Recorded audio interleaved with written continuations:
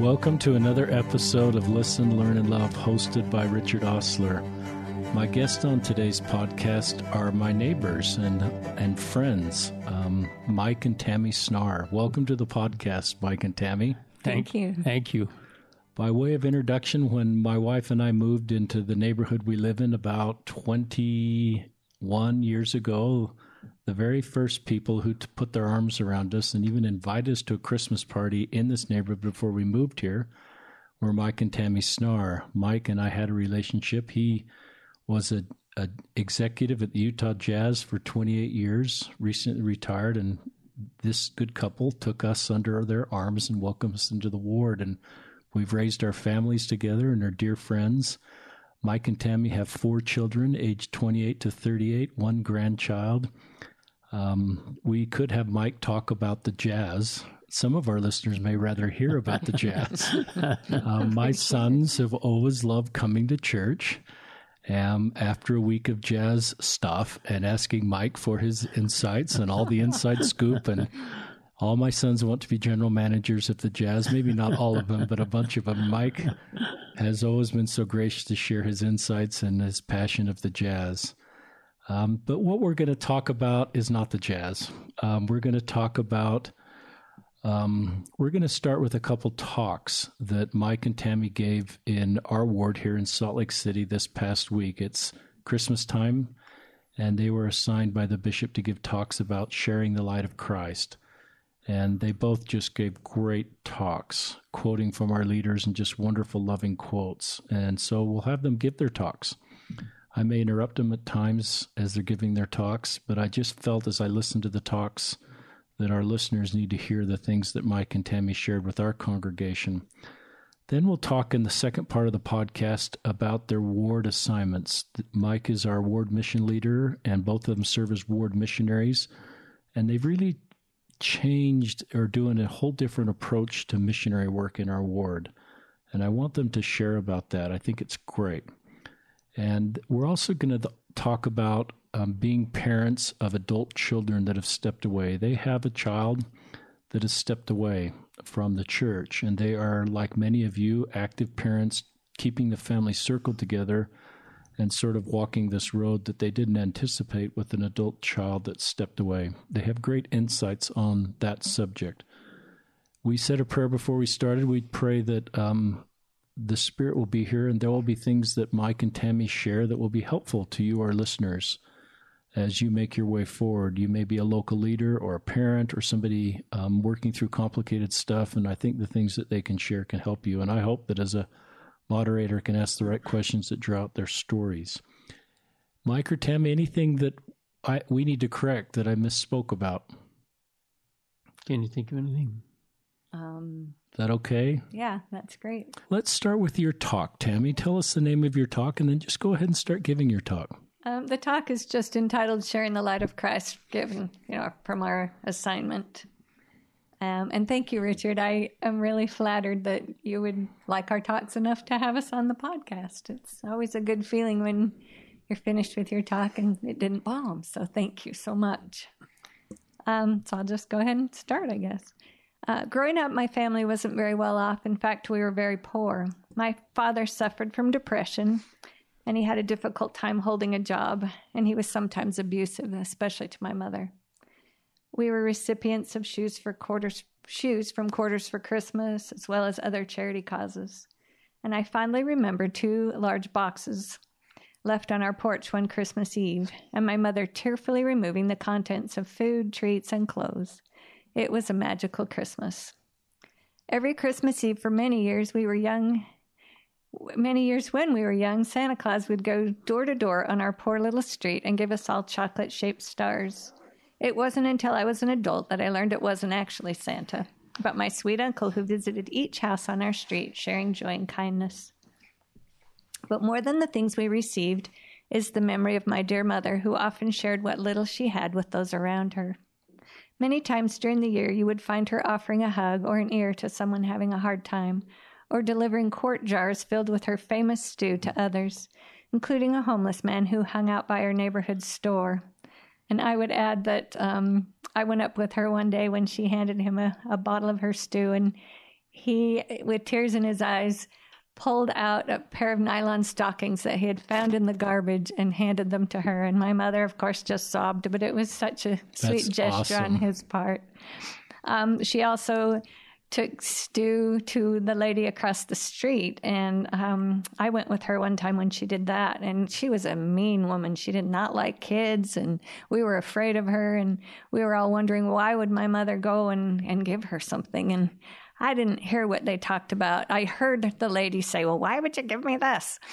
And I don't know what happened after that, but I just remember at the end that they were both hugging each other, and that was just kind of my mom. She could break down people with her love and kindness. My mom rarely went to church, but she was a beautiful example of sharing the light of Christ.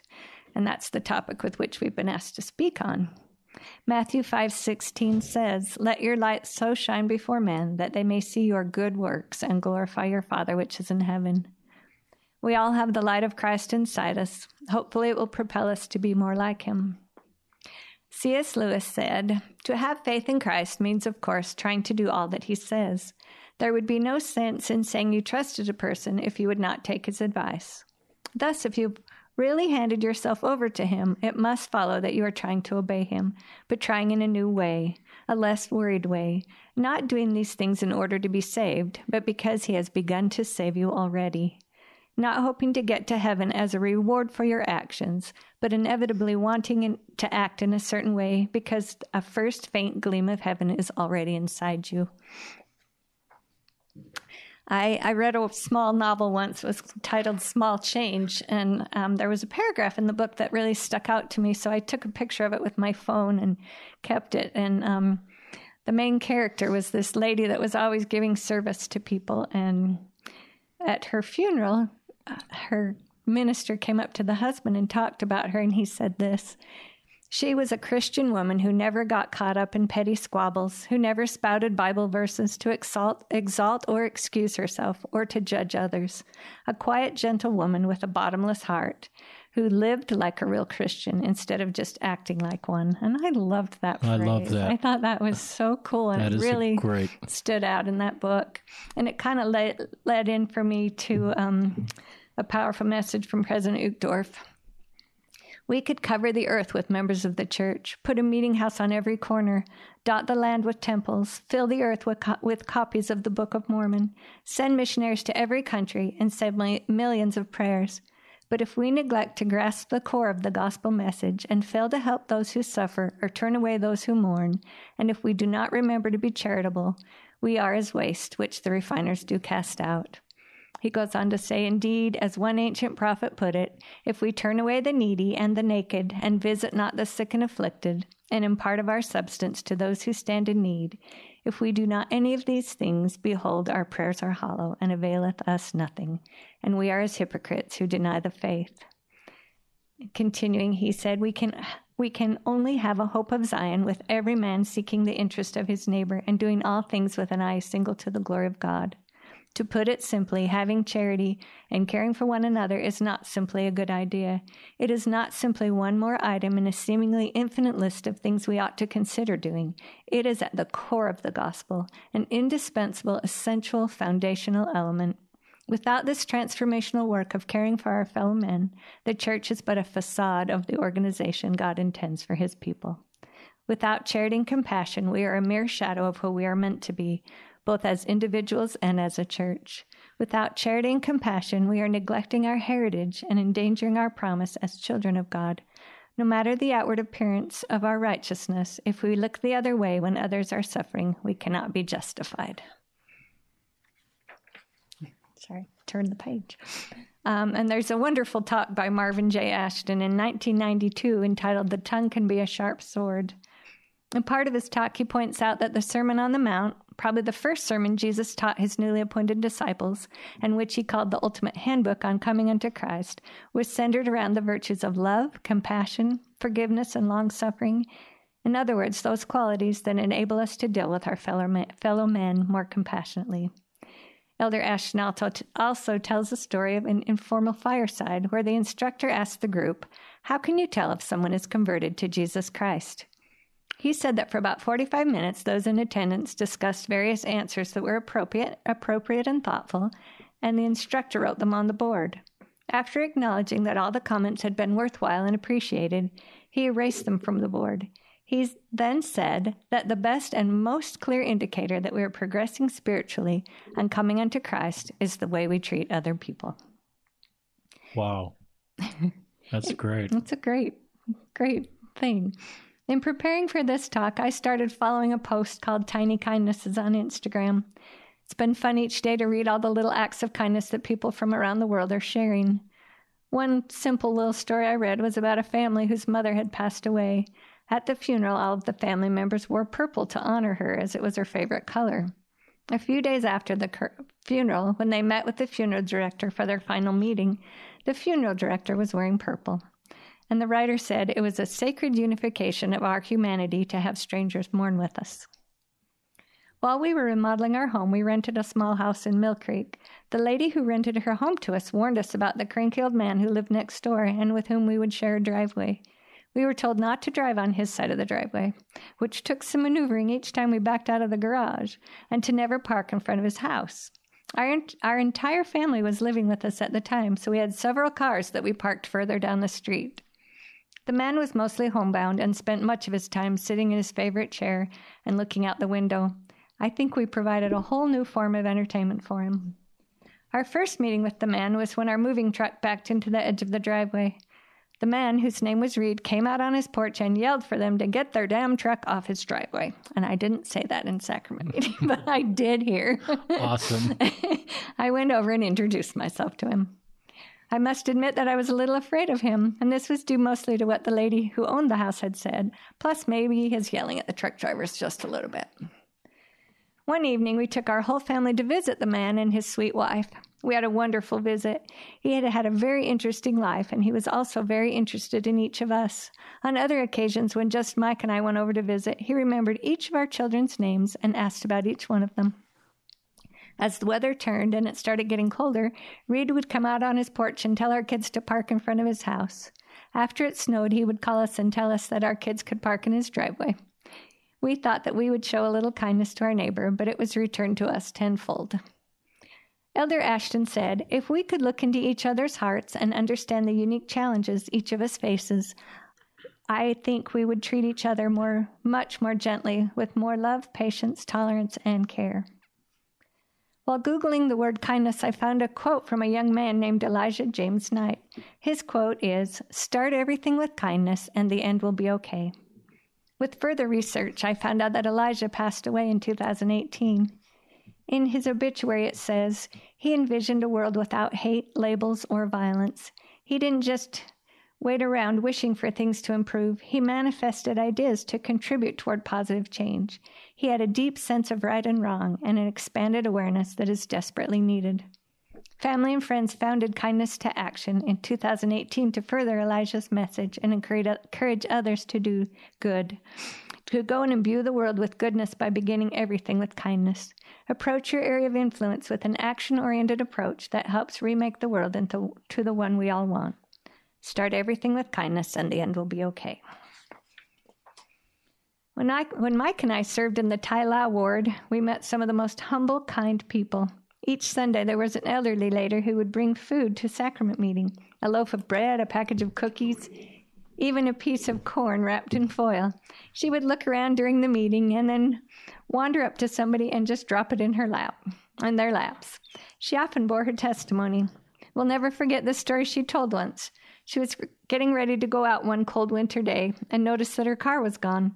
There was glass everywhere. Her grandson told her that someone had broken into her car and stole it. He called the police, and she immediately went in and said a prayer. She prayed that the police would find her car and that the robbers wouldn't catch a cold because the window was broken. Elder Ashton said, charity is perhaps in many ways a misunderstood word. We often equate charity with visiting the sick, taking in casseroles to those in need, or sharing our excess with those who are less fortunate. But really, true charity is much, much more. Perhaps the greatest charity comes when we are kind to each other, when we don't judge or categorize someone else, when we simply give each other the benefit of the doubt or remain quiet. Charity is accepting someone's differences, weaknesses, and shortcomings, having patience with someone who has let us down, or resisting the impulse to become offended when someone doesn't handle something the way we might have hoped. Charity is refusing to take advantage of another's weakness and being willing to forgive someone who has hurt us. Charity is expecting the best of each of us, the best of each other. And that is probably one of my favorite quotes from a general authority. I've always loved it and carried it with me. Master, which is the great commandment of the law? Jesus said unto him, Thou shalt love the Lord thy God with all thy heart, with all thy soul, and with all thy mind. And this is the first great commandment. And the second is like unto it. Thou shalt love thy neighbor as thyself. On these two commandments hang all the laws and the prophets. I love this time of year. I love the spirit of this season. Each year, our family looks for different ways that we can do service together. Some of the ideas are better than others, but it's a joy to watch our family work together for others. It's also wonderful to see our children show kindness to strangers throughout the year, and the kindness they show to each other and to us, their parents. And I want to wish everyone a Merry Christmas. And I just told my ward, thank you for their kindnesses that they share and the examples that they are to me. We've been recipients of much love and care, and I love the ward and feel blessed to be a part of it. And also, I wanted to tell people I love my husband, and I'm grateful for his example. He's taught me so much about kindness and always teaching me about looking the other way, not getting angry with other people. I also want you to know that I love the Savior. I'm grateful for his teachings and his sacrifice for us. And as we celebrate his birth, may we be mindful of his love for all of Heavenly Father's children and try to be more like him. Thank you, Tammy. That talk was even better the second time. Maybe it's because I'm sitting across the table. Forced to listen better. That is I just love that talk. I've always felt my baptism covenants are a line going upward, which is kind of commandment keeping in my relationship with Heavenly Father, and a line going horizontal, which is my relationship with my fellow men and women. And they're related. And I know when I do better with my fellow men and women, it helps me do better with God and commandment keeping. And so that to me is a talk talking about how we do this going sideways. And I love that Elder Uchtdorf quote for our listeners. And I think if you Google Elder Uchtdorf Inner City Mission Talk, it's I think you'll find it. It's not a general conference talk that Tammy referenced, but it's a wonderful talk about the importance of doing the things we talked about. And to find Elder Ashton in there, that was just wonderful. So this podcast, you're listening to this kind of around this Christmas season, so when it's, and I just love Tammy, who served as our Ward Relief Society president, released about a year ago, and what she's done to lift up heavy hands and reach out and help others. So thank you for sharing that. Well, thank you. And it was fun to watch you two speak, because you could tell, how much you love each other, because you kind of look back a little bit and smile at each other, and you just have this wonderful relationship and marriage. So we do. Thank you. Mike, let's have you either give your talk or parts of your talk. Well, I'll start by sharing the news article I brought to the meeting about Christmas shopping. I found an article. One of the things we did when we first got married is we started files with topics, gospel topics, and we had a Christmas file and a file for Christmas stories. And I just pulled this newspaper article out, and the headline was "Holiday Shopping Hazardous to Men's Health," and it was actually a survey done in London at a mall. A research firm tested men and women to see how their blood pressure and heart rates reacted during shopping. And in every case, men's heart rates and blood pressure went up. In 25% of the cases, women's went up. And there was a quote in there that I just loved, which said, in some instances, the heart rate and blood pressure of men approached that of a fighter pilot going into combat or a policeman going into a dangerous situation. And so I asked the sisters if they would just grant us men mercy during the holiday season, and I told the men that I'd be open for lunch if any of them we all smiled. wanted to. But then I'll lead into my talk from that. Despite the challenge of shopping, I love the holidays and this wonderful Christmas season. But it's also a difficult time for many of us who might feel lonely, neglected, or forgotten.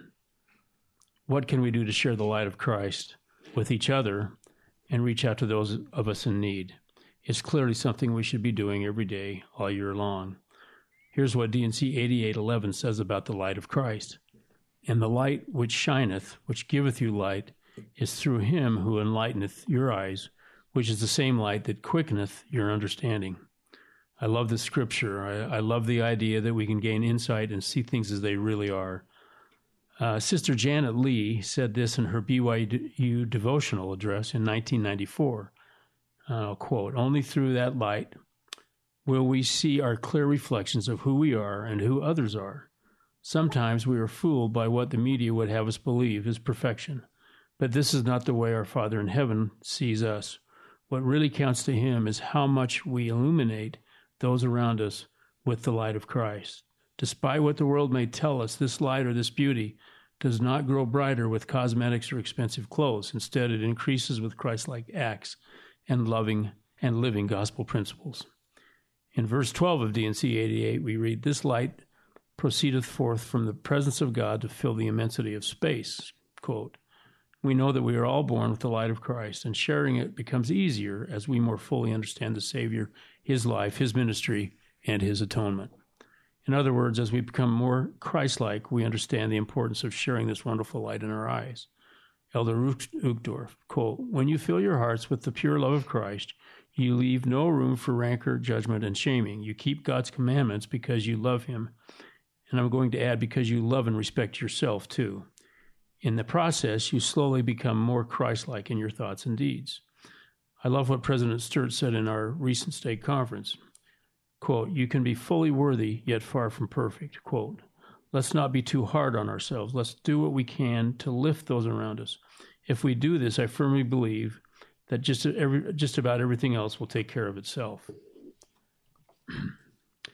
In her general conference talk in October of 2019, Sharon Eubank, first counselor in the Relief Society General Presidency, described the feeling she had one night in her office overlooking the Salt Lake Temple when the lights inexplicably didn't turn on. Quote, "Seeing darkness when I expected to see light reminded me that one of the fundamental needs we have in order to grow is to stay connected with our source of light, Jesus Christ. He is the source of our power, the light and the life of the world. Without a strong connection to him, we begin to spiritually die. Knowing this, Satan tries to exploit the worldly pressures we all face. He works to dim our light, short-circuit the connection, cut off the power, leaving us alone in the dark. These pressures are common conditions in mortality, but Satan works hard to isolate us and tell us we're the only ones experiencing them." Then she identified some of these fears and experiences. Some of us are paralyzed with grief. Some of us are just so tired. Some of us feel we don't fit the traditional mode. Some of us are splintering with questions. Some of us feel we can never be good enough. Have you ever experienced any of these feelings? Maybe all of them at some time in your life? I know I have and still do. When that happens, what do we do? Sister Eubank says this: "It's hard to get the lights back on by yourself. We need friends. We need each other. We can help by showing up in person, recharging our spiritual batteries and theirs, repairing what went wrong." I think the best antidote when we experience a dimming of our own light is to step outside of ourselves, do something for someone else. It doesn't have to be a big thing. It might just be an hello, a smile, an embrace. No matter how low we might be, let someone else know they are important. Like a big, thick, warm blanket, be a comforter to them. A friend of mine once said he tried to put his arms around each of his children at least once every day when they were growing up. And now whenever he sees them, I started emulating that simple little action over the years with positive results. But parents, be cool. Don't do this in public, especially with younger children. Stay cool. And of course, I try to hug Tammy just about any time she'll let me. Now I'd like you to take a minute and recall your most memorable Christmas. Mine happened when I was single, living alone, when most of my high school and college friends were married and starting families. Through a community service organization, I volunteered to serve all day on Christmas in several assisted living centers. I didn't have any other plans for that day except to visit my parents later that night. I spent the day reaching out to others. It was a good feeling. I think my light of Christ was burning a little brighter that day. Now I love being with my wonderful family on Christmas Day. It's such a special, irreplaceable feeling to be together. But that Christmas when I was alone, that's when I remember often. And I think it's because I was actually giving of myself rather than anticipating the next gift I might receive. The key to keeping and sharing the light of Christ is knowing the Savior. Yes, we can study the Scriptures, learn from others during our Sunday meetings, and of course, pray often. Can we do more? Can we take the Savior with us for a day? It wouldn't be easy, but it might be possible. I recently read about a young man who had an unusual opportunity to experience Christ in his life. Standing alone on a street corner, a woman noticed him from across the way. She was a photographer, and she was looking for a young man to be photographed in a series of portraits as the Savior. His facial structure resembled that of the Savior, so she enlisted him. What she didn't know was that he had once been an active member of our church, but had fallen away. As he prepared for his role, donning robes and striving to look like the Savior, he began to change. During one photo shoot with an orphanage in Africa, as he embraced young children, he began to experience the light of Christ firsthand. He learned how the Savior treated others, how he loved, respected, and taught others by his example. He realized that he couldn't live his own life harmoniously unless he matched the countenance of the Savior with his own heart. Today, Philip Miner has a deep love for the Savior, his model, and it still burns in his heart as he strives to be a model for his own family. I think there's a wonderful description in 2 Peter of how we can foster the light of Christ within us as we strive to, quote, add to our faith virtue, to virtue knowledge, to knowledge temperance, to temperance patience, to patience godliness, to godliness brotherly kindness, and to brotherly kindness charity. Charity is a wonderful end goal, don't you think? Tammy and I had many special experiences as we served in the church branch at the University Hospital and Huntsman Cancer Institute. One of the most difficult ones was establishing a relationship with the head chaplain who seemed a little standoffish about the dominance of the LDS church in the hospitals. We had a branch of about 30 couples, and we served every Sunday for what often turned out to be most of the day, and serving up to 250 sacraments, or administering up to 250 sacraments to patients. And so we were definitely a dominant force. So we worked hard to gain her trust. And towards the end of our calling, she invited us to attend her ordination to become a deacon in her Episcopalian church. We were surprised, but readily agreed to attend. It was a very ceremonial meeting, and at one point the chief priest led a procession down the aisle after the ordination, followed by participants holding burning incense candles. I was amused as one cute little girl who was in the line of fire, so to speak, from the incense was coughing as she walked along. But what really struck me was the diversity of the congregation. It had a varied ethnicity and people from all walks of life. We sat next to a corporate executive for a major bank who was very inviting and warm. There was an LGBTQ contingency. There were people who looked homeless, people with families, single people, young and old. I felt a warm spirit of love and harmony there. As I took this all in, I realized that it was a far different congregation than ours, and I wondered, would we welcome this congregation into our own congregation? Would we put our arms around each of them and strive to know them? I know we would. I know who we are, and I know we would do that. The true Church of Christ is for everyone. I remember Julie Nelson's heartfelt fast meeting testimony from a year or so ago. She said something like, we need everyone. We need you, whether you have a testimony or don't. We need you with whatever circumstances you are in. We need you with us. I love that sentiment. I think that is what Christ would say. I'd like to conclude with a personal story. When I was in college, I became good friends with another young man. His name was Pat Roylance. We were from separate high schools, but joined the same fraternity. We joined the Army Reserves, too. After he graduated in journalism from the U of U, he married his high school sweetheart and moved to Washington, D.C. to work for a congressman. We kept in touch in letters almost weekly. Neither of us had been particularly active in our church during most of the time, but in Washington he became active and shared some of his experiences as he rediscovered the gospel. We continued to converse. A few years later, after he and his wife had 2 beautiful daughters, he wrote me a letter indicating that he had been diagnosed with leukemia. The outlook wasn't good. Bone marrow transplants were not especially successful back then, but he did get approved to receive one in San Francisco. On the way there, he and his family stopped in Salt Lake City. His mother hosted a party for him at her home, a condominium above Hogle Zoo. We had a chance to visit alone for a few minutes and stood together on the balcony overlooking the city.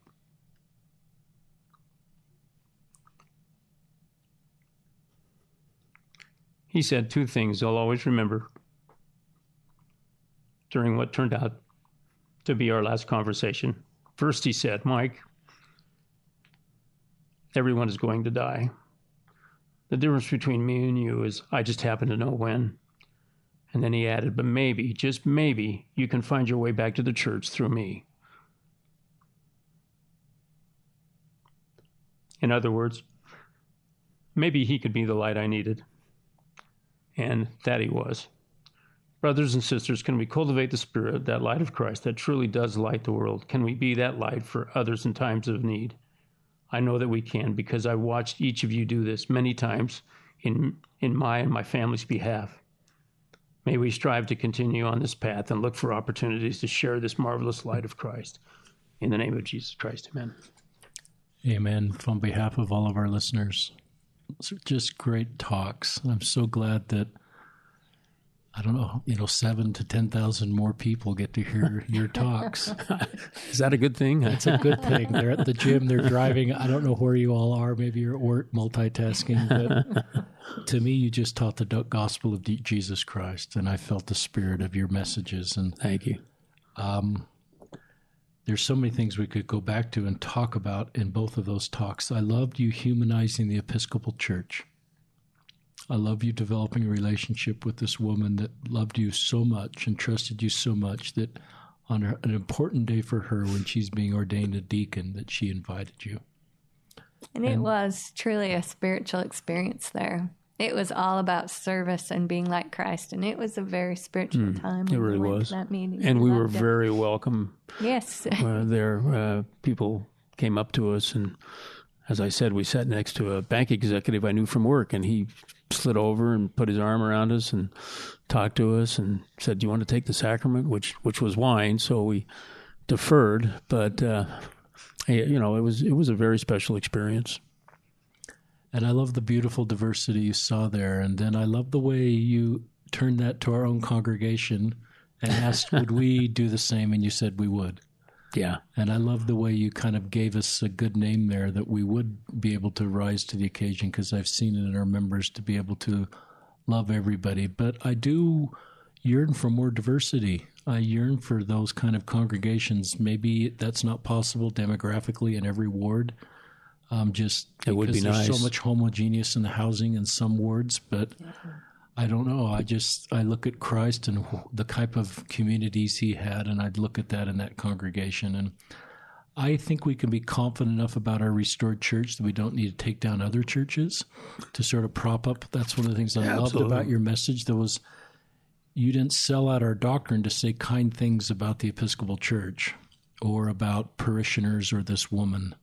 And I think that's a higher, holier way to be an active Latter-day Saint than some of the other narratives we felt in the past. Any thoughts on that?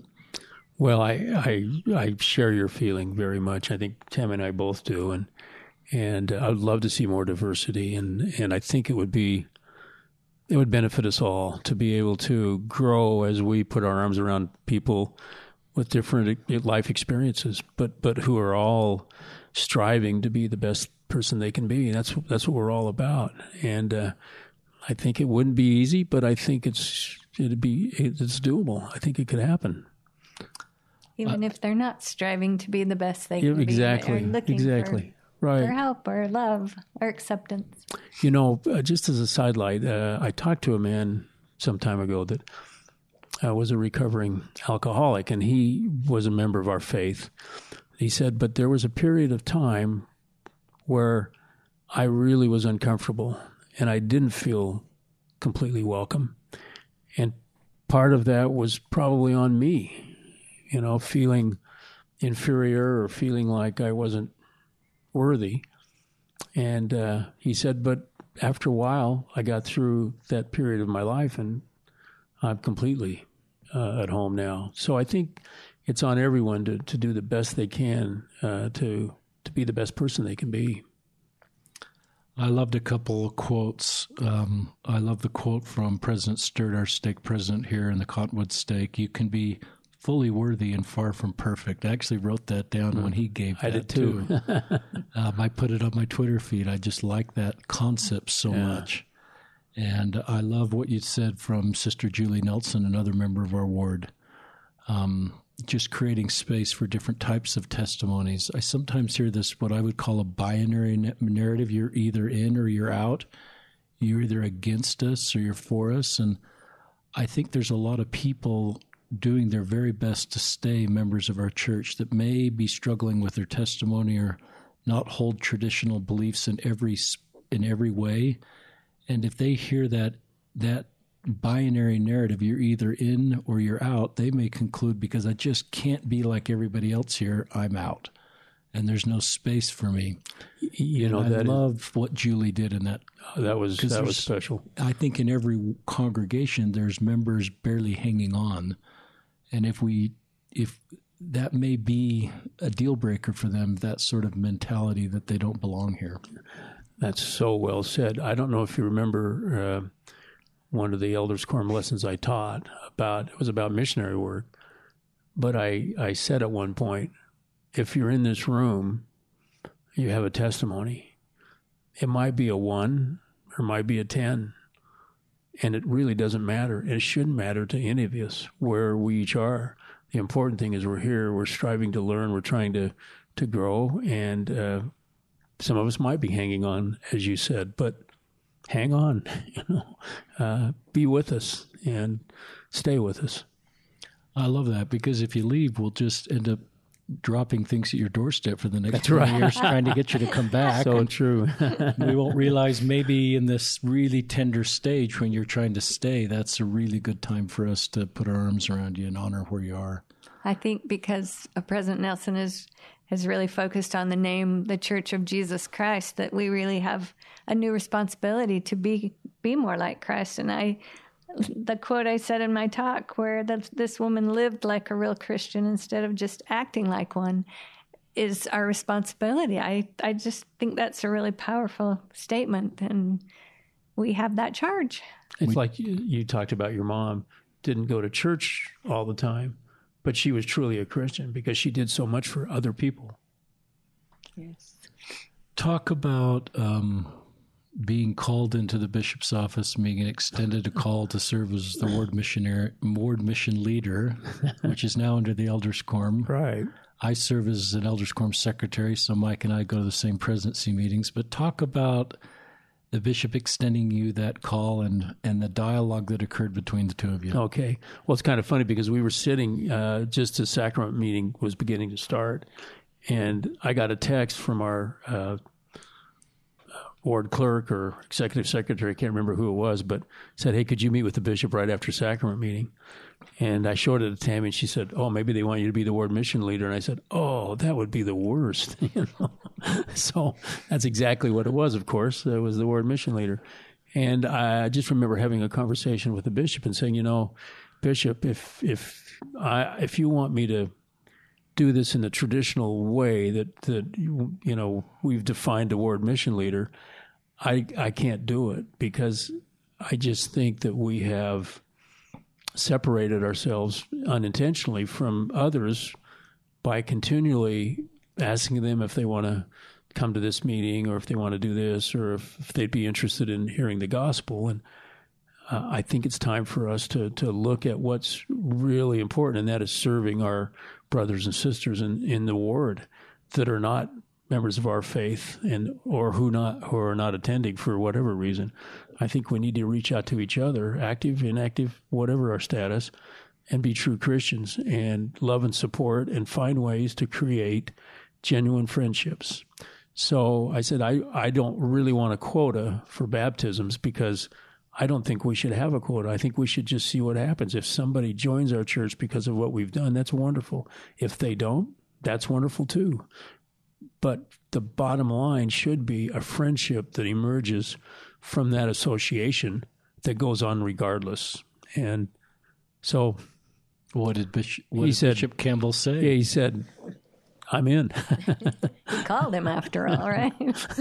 So then I met with the stake, and I had a similar conversation with Mike Mumford, who was our stake councilman, recently been put in charge of missionary work, and he concurred with me that we needed a new approach, a different approach, and so a month or two later, I introduced what I called the GFMP. And I asked the brothers what they thought that meant. And thank you, Tammy. And they guessed, go for more people and things like that. And I finally said, no, it's the guilt-free mission plan. We're going to go out. We're going to be good missionaries. We're going to be good examples.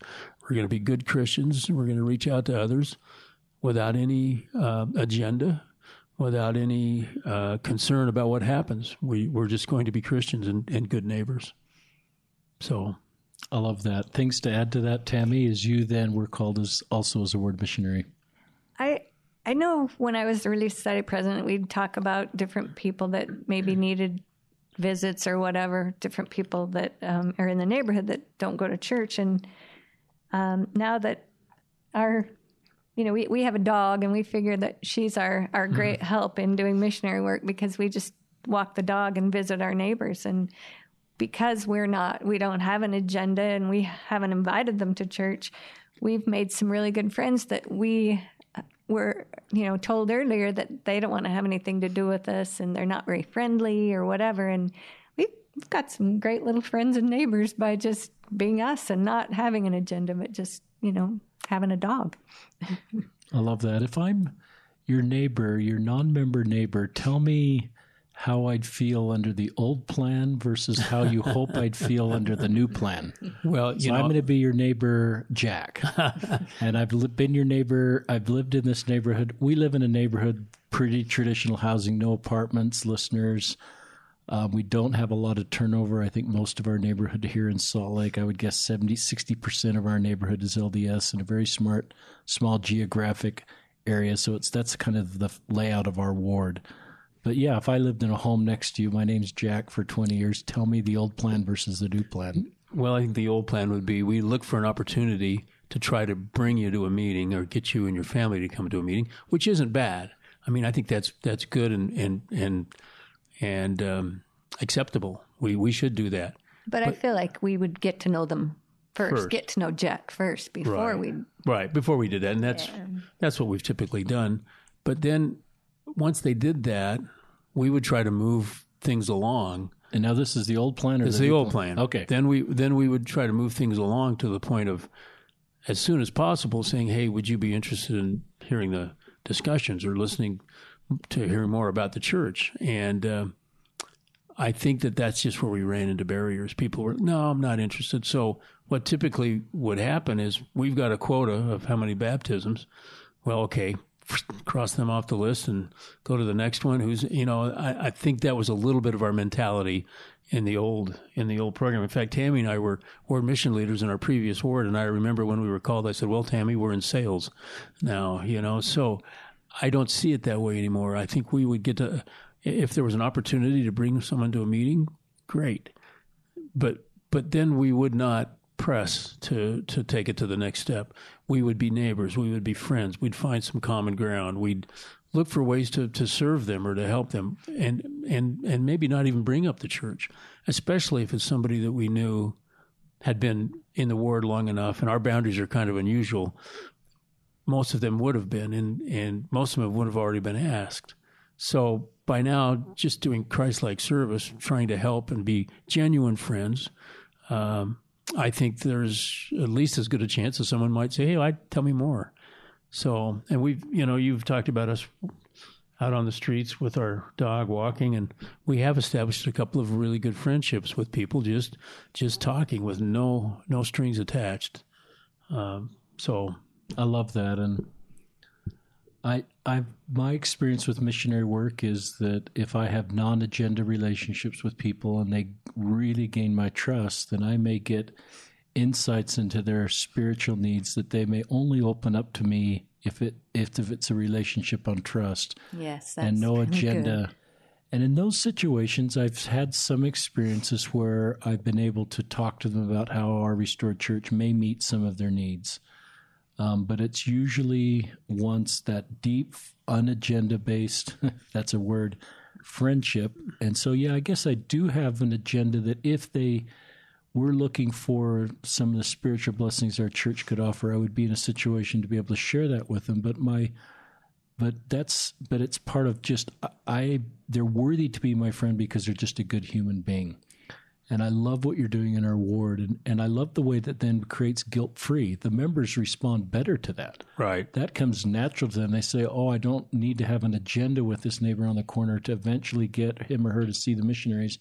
I can just be their friend for the rest of the time they're in the neighborhood. And it feels so much more consistent with how our spirits and how we're wired anyway.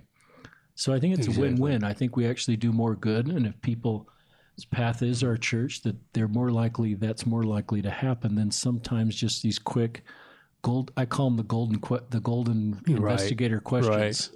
That, I don't want to rule those out as working, but I think especially in established neighborhoods, you've got to have the long view here. And, I came across a piece of research that the church did about why people join the church. And I think I shared this in one of our Elders Quorum meetings, but only about 10% of the people who joined the church joined for the doctrine. They joined because they wanted to become closer to God. They wanted to be closer to God. They wanted to be better people, serve, and they wanted the association of community. And all of those are good reasons, whether it's community or whatever it is. That's a good enough reason to come to church and just to feel the Spirit and develop friendships. Whether or not you ever go beyond that, wouldn't that be nice if people would just feel that welcoming spirit that I can go with no strings attached on my end either. So we kind of like the approach too. I love that. Tammy, do you have some thoughts to add on this? That's fine. I think you've added some thoughts. So I feel like, we know some of our neighbors don't want us to ask them about the church. They don't want us to invite them to church. And that isn't a problem. That doesn't change how we feel about them or the fact that we want to be their friends. We're not, like we said before, we don't have an agenda. We just want to be genuine, caring neighbors, whether they want to come or not. And I sometimes hate having the label of being a ward missionary because I don't want them to know that that's why I'm their friend, because it isn't. So we have that on the down low. We never say, hey, we're the ward missionaries. That's just never discussed. Yeah. And it doesn't need to be. One of the things I have concluded, I used to conclude that everybody in our neighborhood that wasn't in our church was not happy, and that bringing them to our church would make them happier. And I've recognized that our loving Heavenly Father wants His children to be happy. And there are wonderful religions in the world that are bringing happiness to their children.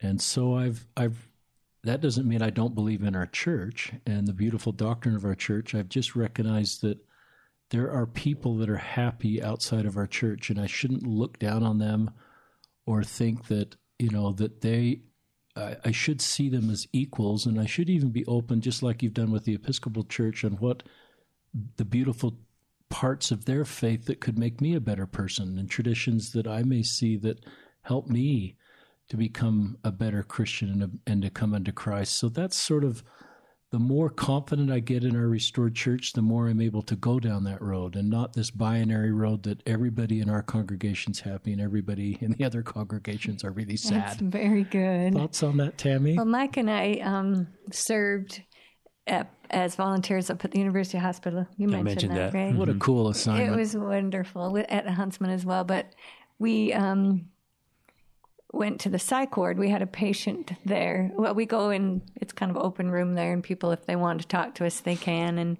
a man came up to us and wanted us to pray with him. And he was from the Middle East, and he asked me to say a prayer, and then he said a prayer, and it was loud, and it was a lot of chanting, and it was in another language. And he said after the prayer, he said, or I guess it was before the prayer, he said, when he asked us to pray with him, he said, after all, we're all trying to get to the same place.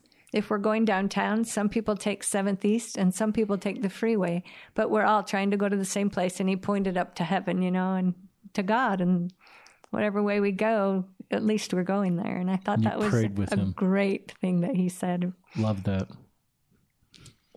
I love Mike and I, as I mentioned on this podcast, serve in the same presidency together. I'm new in that presidency. I'm the newest guy on the block, serving as a secretary. And our Elders Quorum president, Steve, very much beats to both of you, the same worldview and the same desire in our ward. And one of the things he's asked me to do is to reach out to this wonderful member of our neighborhood who is, I believe, Greek Orthodox, and see what we can do to support the efforts that she has in her ward. There was a conversation that occurred with a member of our ward that she would like some support on some of the things that she's doing. And that's one of my assignments, but I just loved, and Steve's doing that not to convert her. Steve's just doing that because she's worthy of our support and because of the good things that her faith is doing. And as we come together, support each other. And I'm grateful for that vision.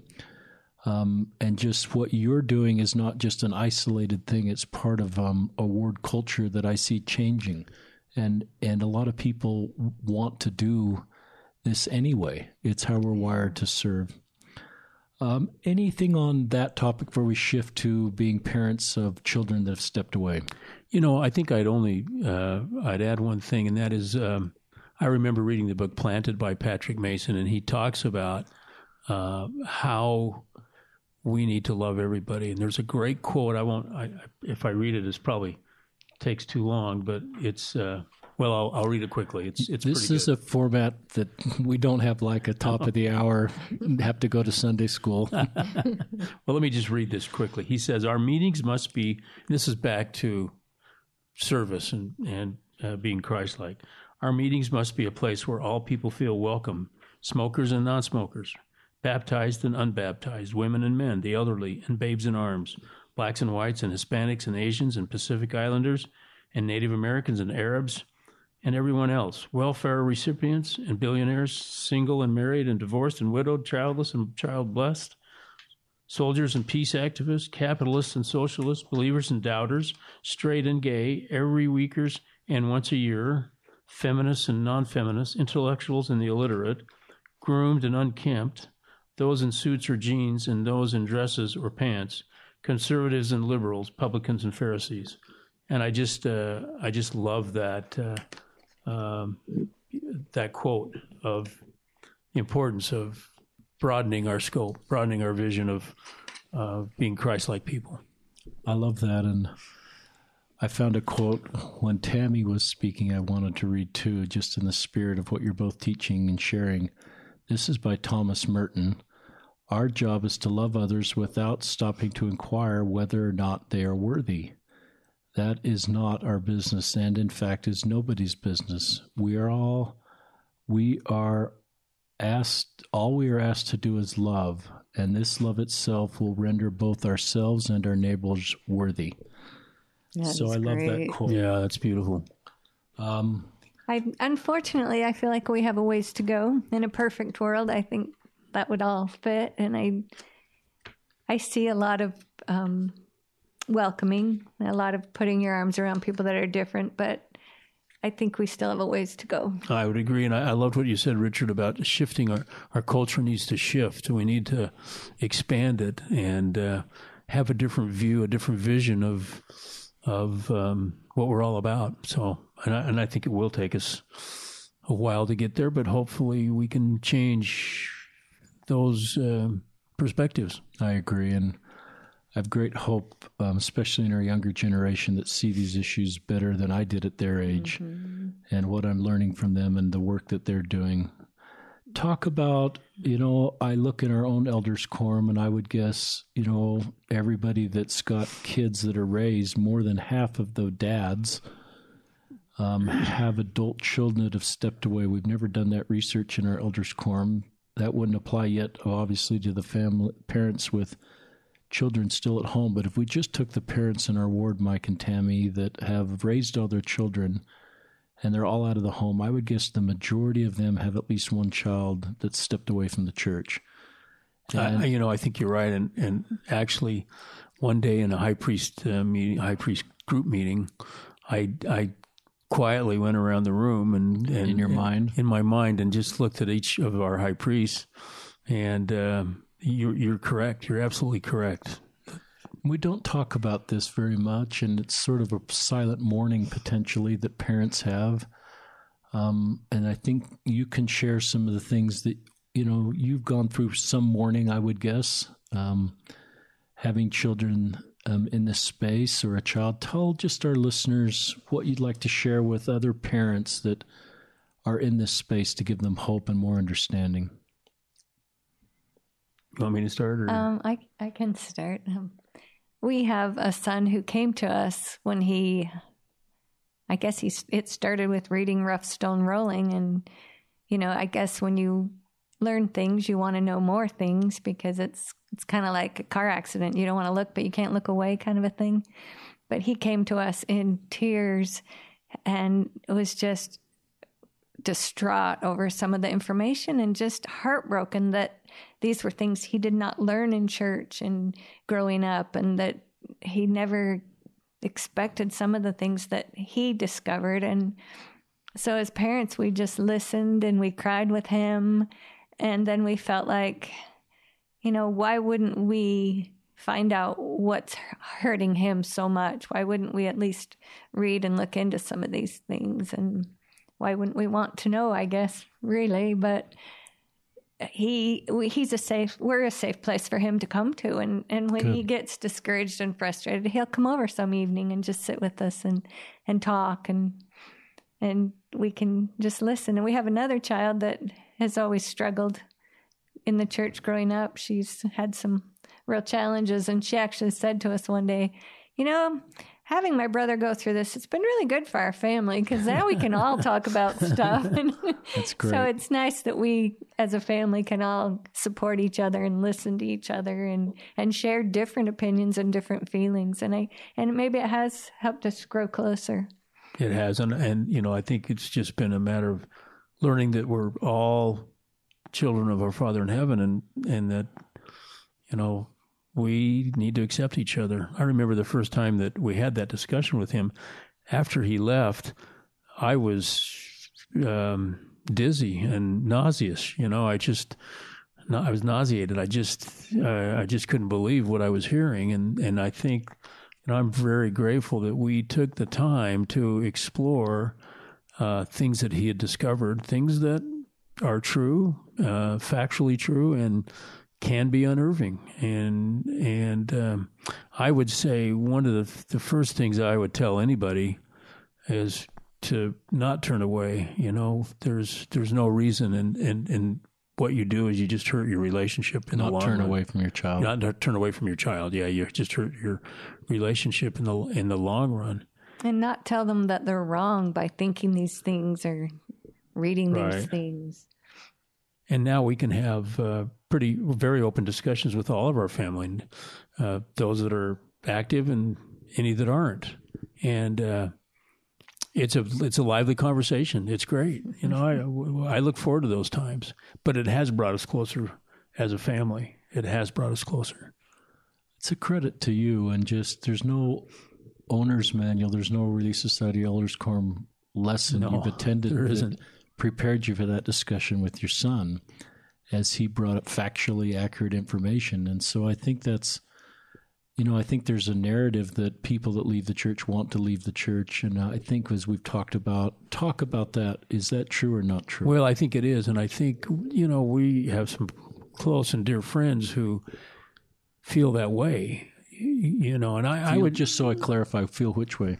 Well, feel that, that this is wrong, that that they're just maybe looking for a way People out. that leave want to leave. People that leave want to leave, and it's a very natural and honest feeling. I think it's one we probably all want.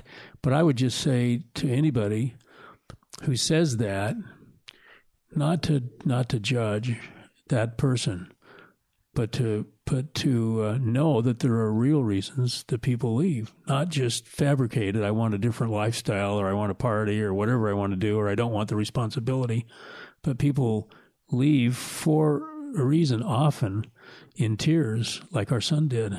And I just think we just need, as a body, as a church, to be more open to understanding that that's a real thing. It's not just an escape route. It's a real thing. And knowing your kids, they're some of the finest. Our kids were raised with your kids, and I've just, on behalf of our listeners, you have great kids that are doing wonderful things in society that are they're great. Just great kids. They are full engaged. of light and goodness. You as well. Yeah, so that was certainly new to me too. When I was a YSA bishop, working with YSAs that wanted to find a way to stay, but it found it very difficult to reconcile either historical issues or current issues. And I think we need to create better space and more understanding. I'm grateful for my brother's book, Bridges, Ministering to Those Who Question. And he, like you, has adult children that he calls them don't hold traditional beliefs, or at times stepped away. And he had to really step in this space as a faithful Latter-day Saint to better understand. And he just believes we can do better. Not that you did anything wrong, but I think we can do a better job, especially pre-mission, to help our members understand the facts of the history of our church and current issues, and then to create a culture that creates more space. So if people bravely open up, we don't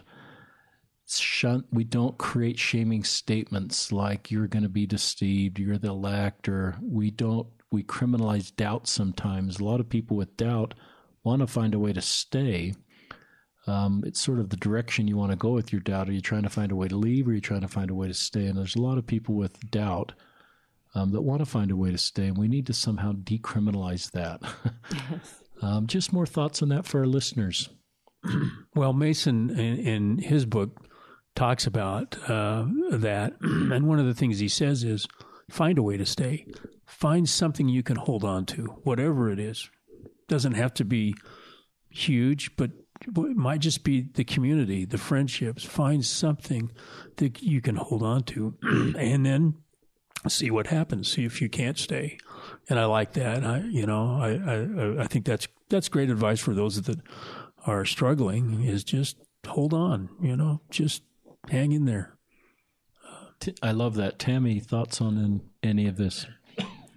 And if you can't hold on, that's okay too. That's okay too.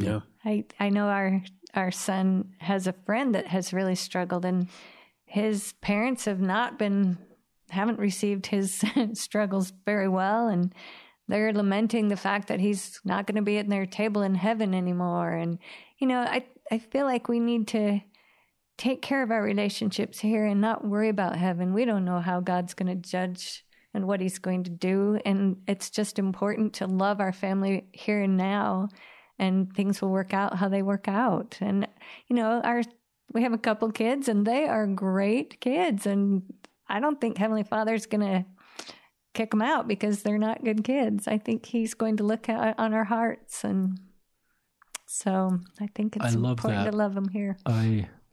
Someone taught me that concept about we assume that there'll be empty seats at the table in the next life, and someone branded that, John Ogden, as sad heaven. Sad heaven, yes. Where we mourn today a future outcome. And I think if we really own our doctrine, really own the plan of salvation, then we should have faith that we're doing the best we can as parents. And if we have the children that have stepped away, that we don't grieve right now a future outcome. We just do what you're doing.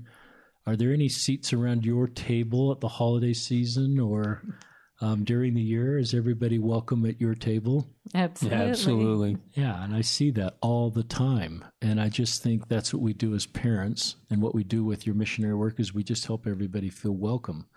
and we create a circle of love. So then we're in a better position just to have people open up to us if they'll feel more comfortable opening up to us. Mm-hmm. So I think if Heavenly Father were here, he'd put his arms around us and our parents and just somehow fill you with hope that all of your, and I'm speaking to you and our listeners, that all your hopes for your eternal family, said don't lose hope. Don't look at today. And I think he would want to take a lot of the stress out of parents that are worried about how this all works out with a child that stepped away.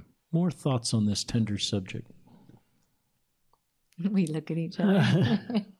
Well, they're such a good team. They're so working so hard together not to talk over each other. I think, the comment about hope is important and the afterlife. And,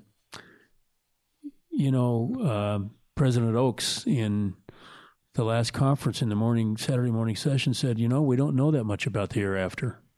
And I really embraced that, especially since he's one of the more hard doctrinal speakers. I don't know how to say that exactly, but I really liked hearing that because it says that we really don't know everything.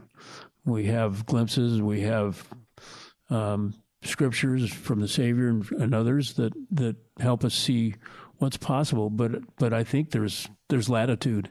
I really think God will be loving and fair, and will see us for who we are. And I think that's the important thing. I think someone who's very doctrinally sound but not Christ-like may find themselves in a different place than someone that's not so strong in doctrine but is wonderfully Christ-like. And so I think we just have to be non-judgmental and of any of us and move forward.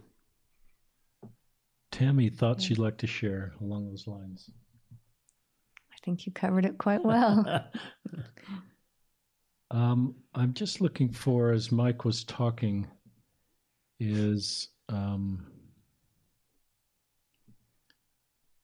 I'm not sure I can find it, so I don't want to keep our listeners hanging. With bated breath. But I was, in the book I'm writing about how to minister to LGBTQ Latter-day Saints, we do talk, in fact, I found it in a quick, we do talk about these great commandments to love the Lord with all thy heart and to love thy neighbor as thyself. And sometimes we see the order there. And we wonder if there's a ranking of those commandments. But then an Institute teacher pointed out to me in Moses, those two commandments are reversed. In Moses 7:3, unto thy brethren I have said, and also give commandment that they should love one another and that they should choose me, their father. That's great. And so it's interesting it's reversed. And I don't know if that's significant. I think it is. I think both commandments as you're teaching are important. And I know for me, when I reach out and help others, heaven to me is not sort of isolating myself into heaven. It's reaching out and bringing others with me. There's no scarcity of exaltation or salvation. And I find I do better when I'm reaching out and helping others. And so I really agree with your talks and what you're sharing and what the culture you're trying to develop in this ward. Any final thoughts either of you want to share before we sign off? I feel like this ward really makes an effort. We have a lot of people here that are always looking out for others, especially people that aren't members of the church. Cute Natalie's always posting things on Instagram or on our neighborhood Facebook page. Help so-and-so. She's raising money. This person's doing a blood drive, and, show them that we can support them. And I think the word reaches out pretty good. It's great that way. That's a great point. It's really an incredible ward. Very Christ-like in so many ways. Yeah. And so many people are great examples to us of service. And as we both said in our talks, we've received incredible support and service when we've had some challenges, health challenges or whatever, and we have just felt the love of the ward as they put their arms around us, and they're inspired us to try to be better Christians to our neighbors, better neighbors. And So Tammy's right. I love that. One of the things I did as a Relief Society president, not as a Relief Society president, but while I was a Relief Society president, was we usually have a shower for anybody getting married in our neighborhood, for the guy or the girl. And so I had a shower in my home with a lot of help from neighbors for a gay couple that got married. And it was just a delight to do. And it was wonderful to see the support from the neighbors and ward members that came. It was beautiful. And I think they were extremely touched and very emotional to show the support. Because when I first asked his mom about it, she was like, I don't know if he wants to do that. And I think he was a little hesitant at first. And then I think, wow, people aren't shunning me. They're loving me because of who I am. And it was a beautiful time. You should have seen you could see the joy in their faces as they were there. Richard was there, You were right? there. Yeah, and I remember it was a shower, but you had both partners come. Yeah. I asked about that, and at first they said, just a women's shower. But then cute Natalie said, I think we need to invite some of the men that worked with him, So the men came and both partners So they came a little bit later, or That's they right, could we come came at the later. same time. Yeah. And I think that was really special for them as well. But our bishop was there. Our stake president came that night, who's a close family friend. And no one sold out our doctrine to do that. It's not like you had to compromise something to throw a shower for a member of our ward. Right. Yeah. You just... It was the natural thing to do. And the more I look at LDS parents that have LGBTQ children, and if one chooses to step away, how we respond to the parents can be the difference between them stepping away or not. And if they feel the word withdrawing and they feel people questioning their support of a child who's stepping away and into a same-sex marriage, and even if the family's financially supporting that marriage, if they feel people think they're selling out our church or not standing up for truth, or then I think they need an increased measure of love. For sure. I think they need just to feel the ward's love wrapped around them as they're supporting their LGBTQ child, if that child chooses to step away, or we may just lose the whole family. And that's why I've loved that shower and the love that family felt in our ward. Yes. So that was a wonderful night. It was great. It was fun. And they do feel very loved, I feel. I'm going to sign off unless there's anything else either of you want to share. No, thank you. Thank you. Thank Richard, you what for you having do us. is amazing. Yeah. And I'm just blown away with how you've strengthened the LGBTQ community, as well I'm as... impressed you see all those letters in the right know. order, Mike. It's How about impressive. that, You did in your talk, too. It took me a while, man. It rolls off. Well, the tongue. you're doing a great work, and we really... we're behind you. You've saved a lot of lives. Yeah. Well, thank you. And our LGBTQ friends have helped me come into Christ, and I am a better person. But the podcast works because of people like you that come in and share their stories, and our listeners. I'm really grateful for our listeners, for your efforts to tune in and share the podcast. And so we'll sign off. We're grateful to have Mike and Tammy Snar, close friends and neighbors. We're thankful for your listeners. And this is Richard Ostler signing off on another episode of Listen, Learn, and Love.